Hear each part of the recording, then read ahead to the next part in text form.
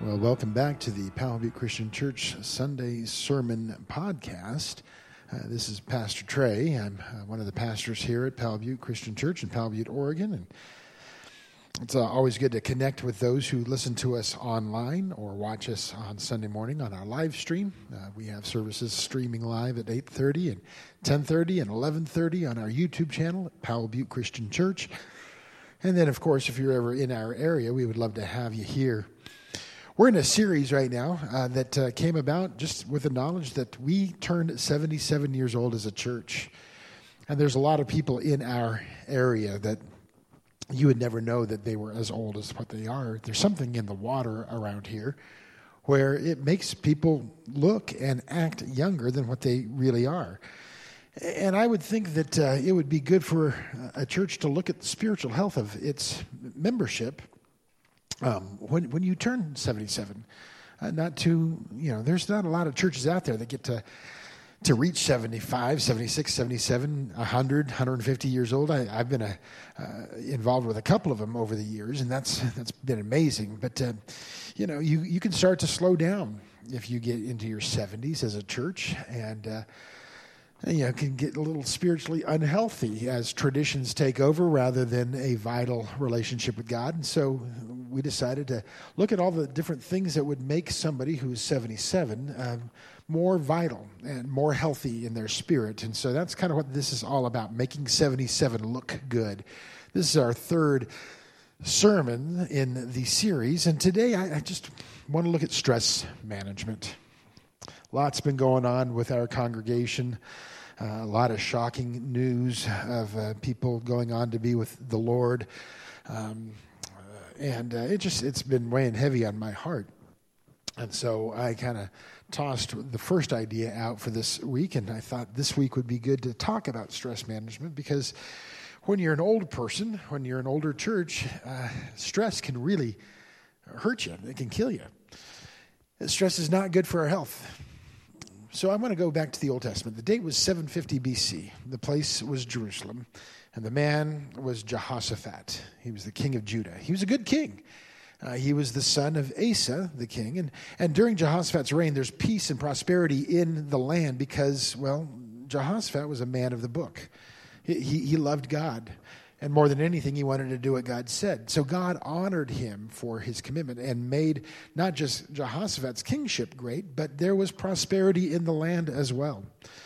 Now, the events of Jehoshaphat's kingship are found in 2 Chronicles, starting in chapter 17 and going through chapter 21. But today I want to look at an event that happened in chapter 20, an event that proved to be very stressful indeed. If you're a king of a nation, you expect at times to have to go to war with a neighboring nation, a warring nation. But all of a sudden, there's a surprise attack that has come against Judah, the southern kingdom that Jehoshaphat is king of, and it's coming from the southeast. And it's not just one nation. There are three nations that decide to gang up against Judah. There's Moab, and Ammon, and a group called the Meunites from Mount Seir. And without warning, they gathered together, they crossed the Dead Sea, and now they're only about 40 miles away from Jerusalem. These nations, they kind of had a grudge, this ancient hostility. They had anger, jealousy, and so the danger is very, very real. But to make it more personal, if you look at 2 Chronicles chapter 20, verse 2, there's a significant phrase in there that gets added, because Jehoshaphat is told that this vast army is coming. This vast army made of three different nations are coming, but not just against the Jerusalem, not just against the nation. A vast army, Jehoshaphat, is coming against you. Man, when you start to feel like the attacks are personal, when it really is you stuck in this thing, that will produce stress. And so I just want to ask the question, what do you do when the stress comes? You listen to the top healthcare professionals, they'll say that stress can kill you. They can shorten our lifespans. What is stress? Well, there's a lot of kinds of stress out there, but they're all kind of interrelated. Sports Illustrated one time had an article on sports stress fractures, okay? And in that article, it says a stress fracture begins when the shock and the strain of playing a very violent game creates microscopic cracks in the outer layer of the bone. Okay, that's where it starts. Microscopic cracks in the outer layers. And it's usually down in the legs or the feet. But as that pounding continues, day after day, week after week, those crevices that often go undetected because they are so microscopic, they're not allowed to heal. And so you keep putting that pressure on them, the pounding on them, and all of a sudden those little fissures become enlarged. And when cracks become large enough to cause pain, they now are said to be a stress fracture. See, if the pounding continues, if they don't heal the pain, then everything will increase. The damage will increase, the pain will increase, the stress increases. And that's exactly what we're talking about today, because if life's pains go unhealed, they will enlarge.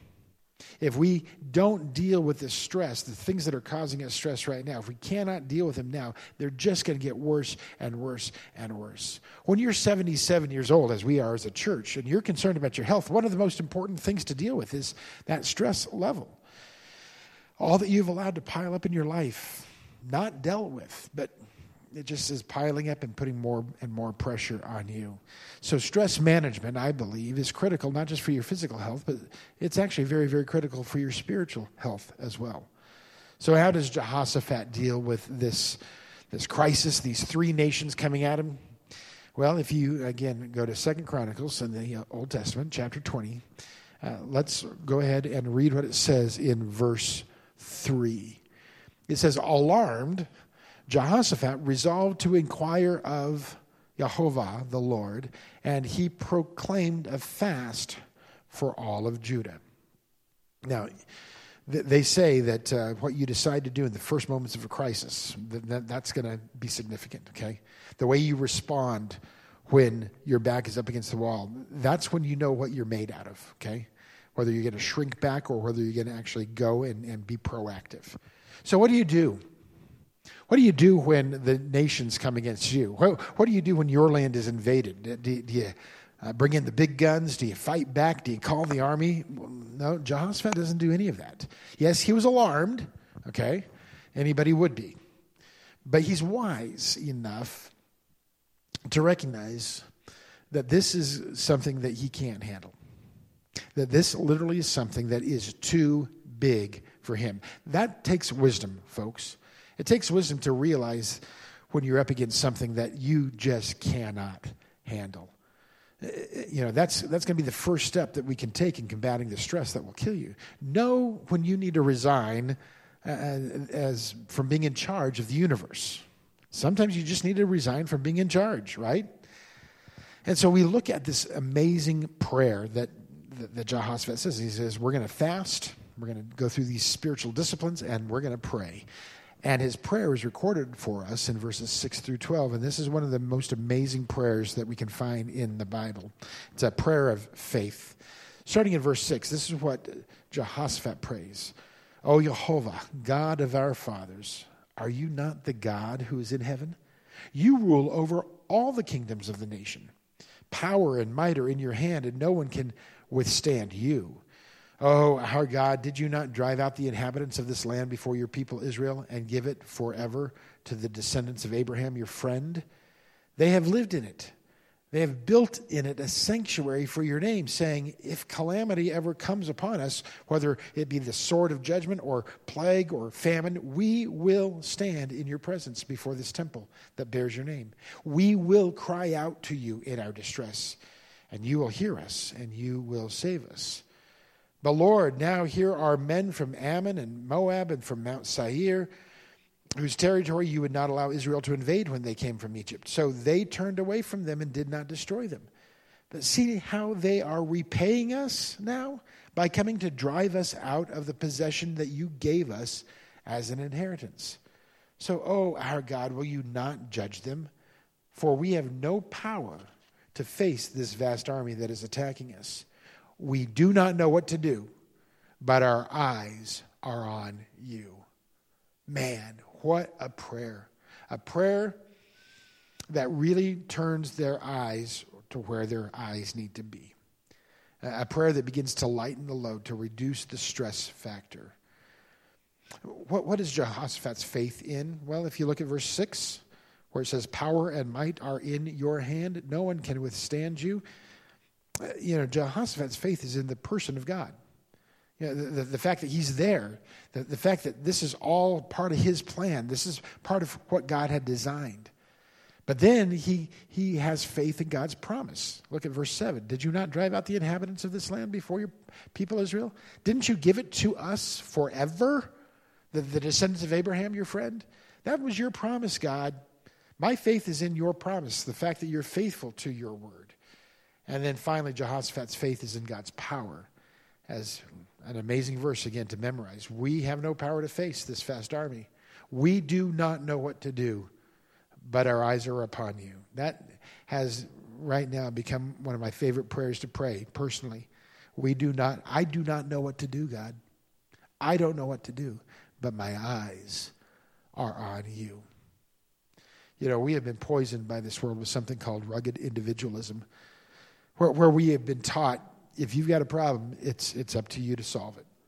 And so we develop this bravura, this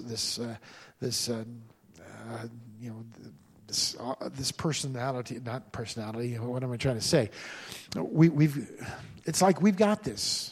I'm invincible. You're loony. No, I'm invincible. I can handle this. And we buy then into the lie that somewhere somebody said, hey, God's not going to give you more than you can handle. Now, that's not what the Bible says. The Bible says that God's not going to allow us to be tempted beyond what we can stand up to. But it never says that God's not going to give us more than we can handle. That lie is insidious because it makes us believe that somehow it's on us, on our own power, on our own promises, on our own person, that we can handle things. And second of all, it makes us feel like somehow we are less than what God has called us to be when we can't handle it. That somehow we've let him down because, well, you wouldn't give me more than I can handle, and I can't handle this. So obviously it's not your fault, God, it's mine. Folks, if God never gives us more than we can handle, then why do we need him? Why do we need his people? You see, if God doesn't give us more than we can handle, then when we feel like we can't handle it, it must be us, our fault. That's an insidious lie of the devil. Folks, we need to rely on him. We cannot take it all upon ourselves. That will bring more stress than anything.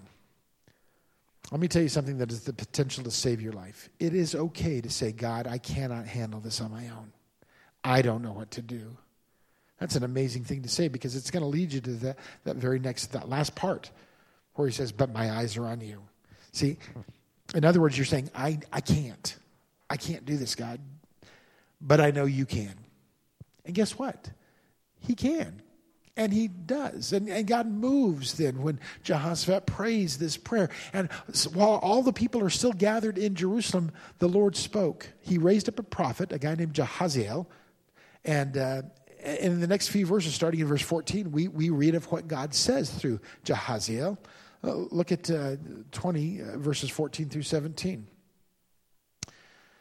The Spirit of the Lord came upon Jahaziel, it's probably Jahaziel, son of Zechariah, the son of Benaniah, the son of Jael, the son of Mattaniah, a Levite, and a descendant of Asaph.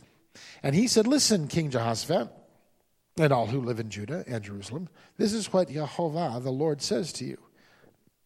Do not be afraid. Do not be discouraged because of this vast army. For the battle is not yours, but God's. Tomorrow, march down against them. They will be climbing up by the pass of Ziz, and you will find them at the end of the gorge in the desert of Jeruel, and you will not have to fight this battle. Take up your positions. Stand firm. See the deliverance that Yehovah, the Lord, will give you, O Judah and Jerusalem. Do not be afraid.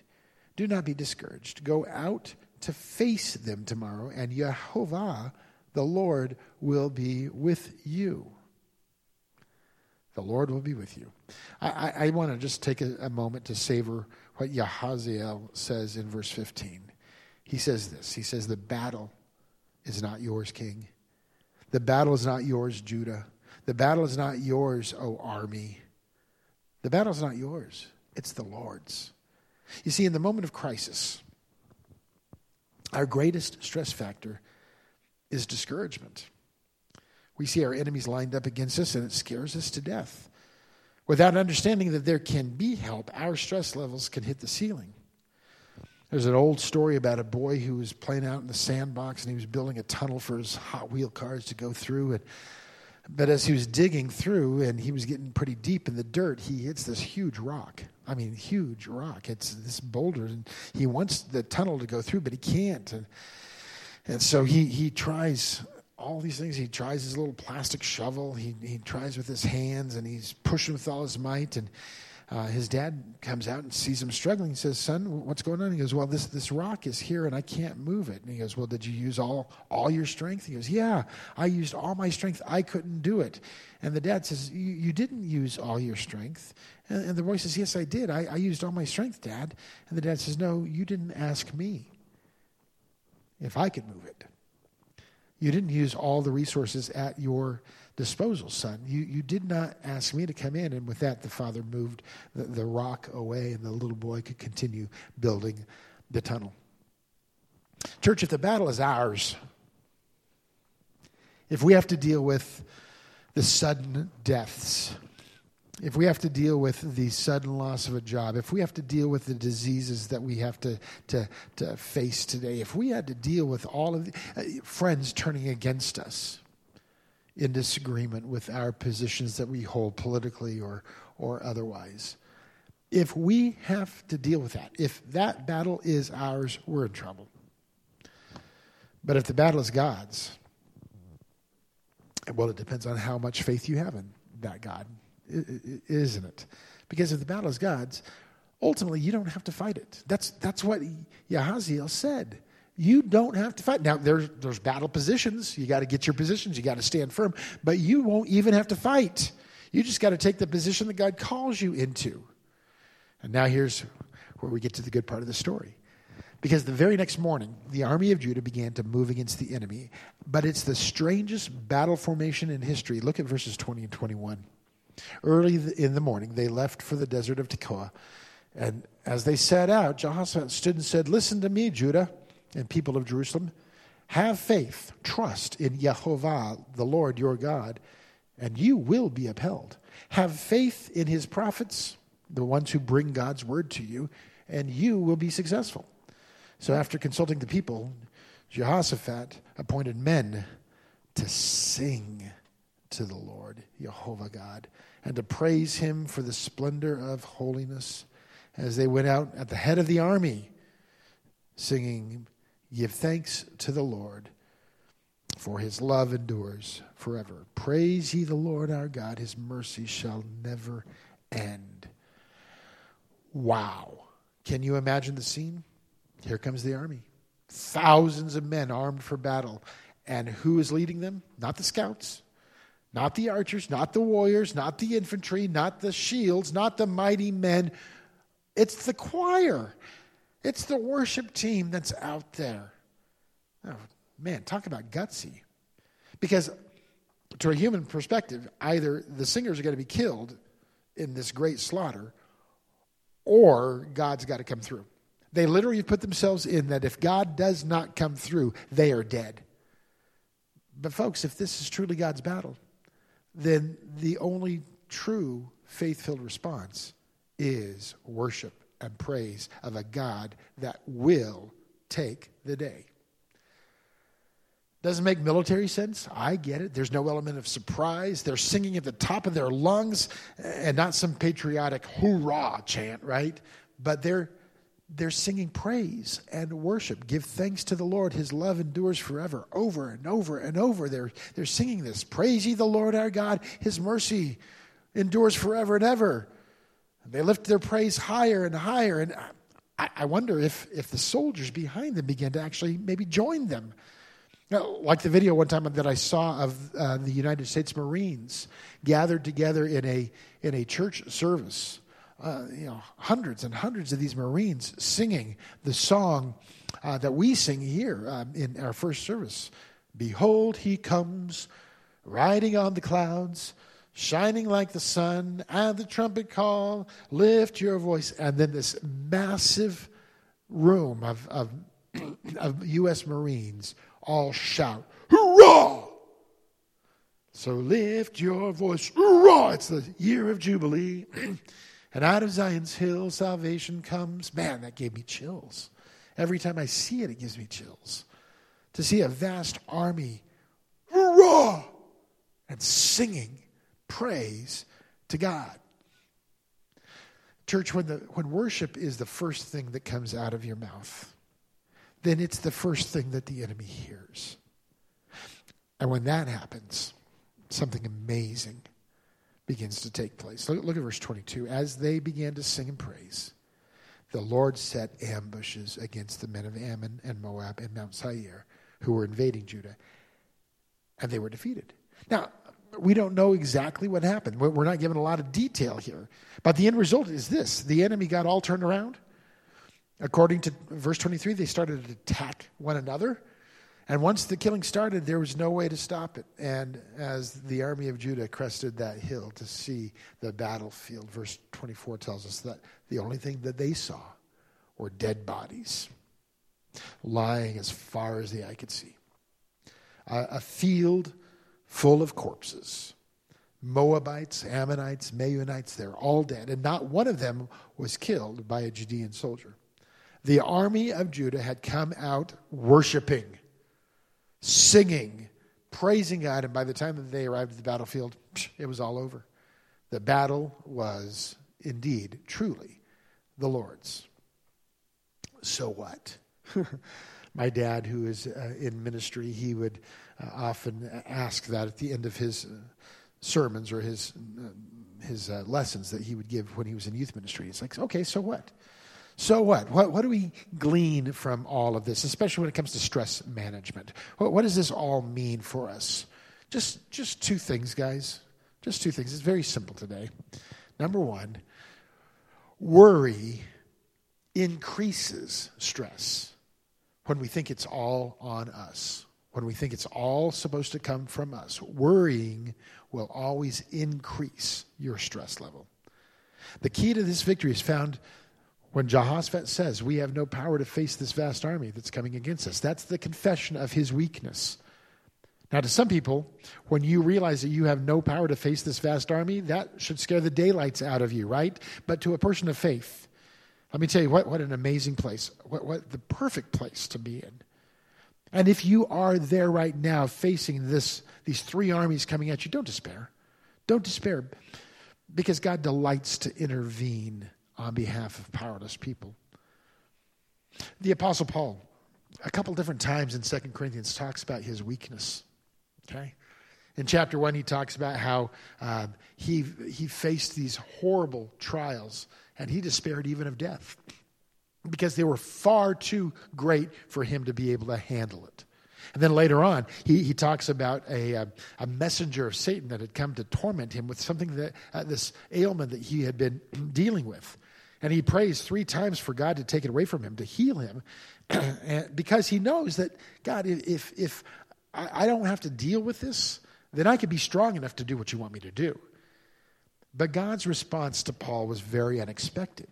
I mean, you'd think that God would say, oh, sure, Paul, I would love for you to be able to be more effective for me. And so I'm going to take away your weakness, and so that you can be strong in and of yourself, so that you can do what I want you to do. No, that's not God's response. God, can you please take this away from me? God's response was, no, I'm not. I'm going to keep you in weakness, Paul. Why? Because, as Paul explains in 2 Corinthians chapter 12, verse 9, God tells him, listen, my grace is sufficient for you. In other words, my power, my grace is going to be all you need to do what I've asked you to do. He says, listen, my power is made perfect in your weakness. See, when we are weak, God is strong. Here's an interesting thought. Part of developing spiritual health may be in allowing God to continue to strip us of anything else that we trust in. Our 401k, our health, our job, our bank account, our plans for the future. Maybe God strips us of all of those things, not to destroy us, but so that we realize where our strength and our trust really needs to lie. We need to be relying on Him, not any of those things. Man, if you have all of your heart wrapped up in your 401k, your investments, and those things start to go downhill, you can start to panic. If everything that you have is tied up in you being healthy and having physical strength, well, then when all of a sudden your strength starts to be taken away, if you start to get sick and you start to become frail, then what you've put your trust in is not owning up to the promises that they made, that you thought that they made. Folks, I think God sometimes strips us of all these things that we trust in so that we can learn that none of those are to really, truly be trusted. Only Him. That's what God did for Jehoshaphat. He says, listen, trust me, I've got this. That's what He wants to do for you. That's what He's doing for some of you right now. The things that you valued most are being taken away from you, but God, who seems to be so, indifferent in doing that, actually loves you. He's going to continue to work in you so that your trust can be built up in Him and in Him alone. Worrying increases your stress. Number 2, worship releases your stress. Worship releases stress as we declare into the heavenlies, into this world, into the spiritual realm, that we trust God. You know, there's this joke about, and it's a visual joke, so if you're listening to me on podcast, I'm sorry. But basically, there's, the French battle position. I don't know if you know that. That's when you raise your arms up in surrender. The French have this reputation for so many centuries that they just kind of always just give up. They don't fight. They just kind of give up. But maybe that's not so much of a joke. Raising your arms as a battle position.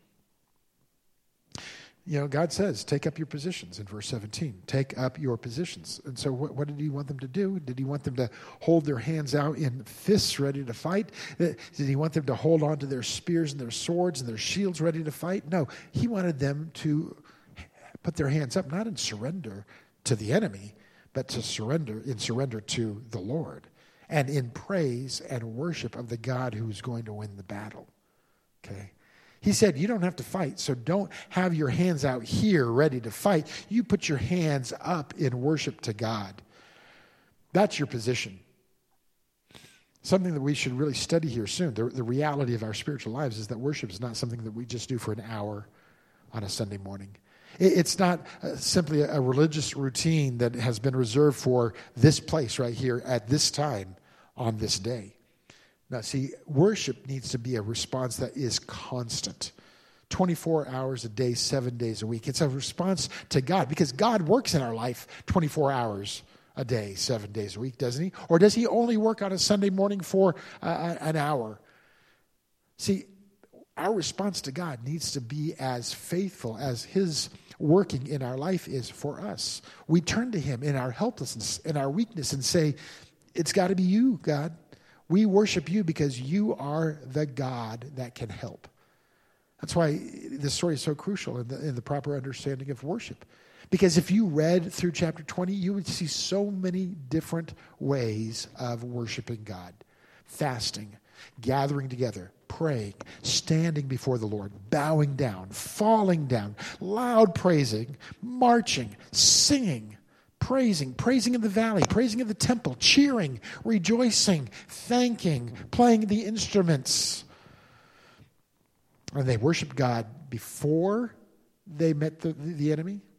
They worshiped during the crisis that they were facing, and they worshiped after God had won the day. See, worship was not just waiting for God to do it and then we'll worship Him. They were worshiping throughout this whole thing. Worship was not an event that they came and attended. Worship was a way of life. Worship shows a very practical way, that we trust God. And trusting God in practical ways is an amazing step towards stress management in our life. So what are you willing to give up today to lift up to him in praise and in worship? Are you ready to give him your desires for a future mate? Are you ready to give him all of the troubles that you are encountering financially? Are you willing to give up your health and your security to him? Are you willing to give up your rights to him in order for him to work it through? Because he is the God that can do it. If you're not willing to do that and come to him in this position, in this posture, well, then you're going to always fight worry because it's always going to be on you. But if you worship him like this and give it to him, you will find some amazing things happen. So in summary, you should be asking yourself 4 questions that deal with stress management. Who do you trust? Truly, at the end of the day, in a practical way of speaking, who do you trust? And how do you see yourself in your own power? Is that what you're relying on? Or are you willing to, bow down before somebody greater than you? What do you do in times of stress and crisis? Do you worry or do you worship? And then what does God do? Who do you trust? How do you see yourself? What do you do in times of crisis? And what does God then do? See, Jehoshaphat, turns out, didn't need an army, right? He didn't need a large army. He didn't need an army at all, for that matter, right? As long as the nation was depending upon the Lord, as long as they would worship, God would fight their battles. And so as long as Jehoshaphat learned to release his worry, realizing that it wasn't even his battle, as long as Jehoshaphat lived in worship, declaring to the world that he had faith in the person and the promise and the power of God, then he knew that things would end up exactly as they should. So where are you today in your stress management? In closing this morning, as you're listening to me right now, what I want you to do, and we don't do this often here, but I want you to bow your head, and I want you to close your eyes, and I want you to hold your hands out in front of you like you're holding something in them. And palms turn towards the sky, towards God. This is your battle position, church, because in that position right there, heads bowed, eyes closed, hands, palms up, faced up towards the Lord. In that position, I want you to visualize all the armies that Satan is using to knock at your door, to make you afraid, to pile up against you and to bring stress and anxiety and fear to your life. Okay? That's heavy. That's heavy for you to be holding now. Imagine holding all of that. Now, I want you to do something very simple. I want you to turn your hands over so that your palms are facing the floor. And if you had been holding all of those things that bring fear and anxiety and stress, what happens to those things that you're holding on to when you do that? Folks, that simple act of turning your hands from holding it all to letting it go and dumping it there, if you can then imagine right there at the foot of the cross, that's the power of worship. That's the act of bringing things that are way too big for you to a God that you absolutely believe is bigger than anything that you can hold in your hands, anything that the enemy can throw at you. And by the way, the enemy can throw a lot. Believe me, I know. But that act of letting it go is an act of worship, giving it up, throwing it down. So that fear that you have right now of losing control, go ahead, lose it. Lose it. Go ahead. Give control to God. And then put those singers in your life, those singers, put them in front of your defenses and let them continually lift up a worship song to the Lord. Praise ye the Lord. His mercies endureth forever and ever. And then stand back and watch. Watch what God does as you let it go. And by the way, don't pick it back up. Don't do that. Because if God is God, then let him be God. And then you stand firm, as Jehoshaphat was told to. And you stand firm, taking up your position and watch the salvation that only he can bring. All right. That's the message from the Word of God today. I know that many, many people are dealing with this kind of stuff, with worry and fear and anxiety. And boy, I just want people to understand that there is a way to combat that, to give up worry and to pick up worship. All right. Well, again, if you're ever in Central Oregon, you are invited to come and hang out with us and tell us you're listening to us on the podcast. I want to thank all of those people, Lisa Welly and Steve Pittman and all of those people who have made this possible. Lisa works on this every week to put it up on our podcast, and I appreciate that. So anyways, may God bless you this week as you start to work out how you're going to deal with the stress that is in your life.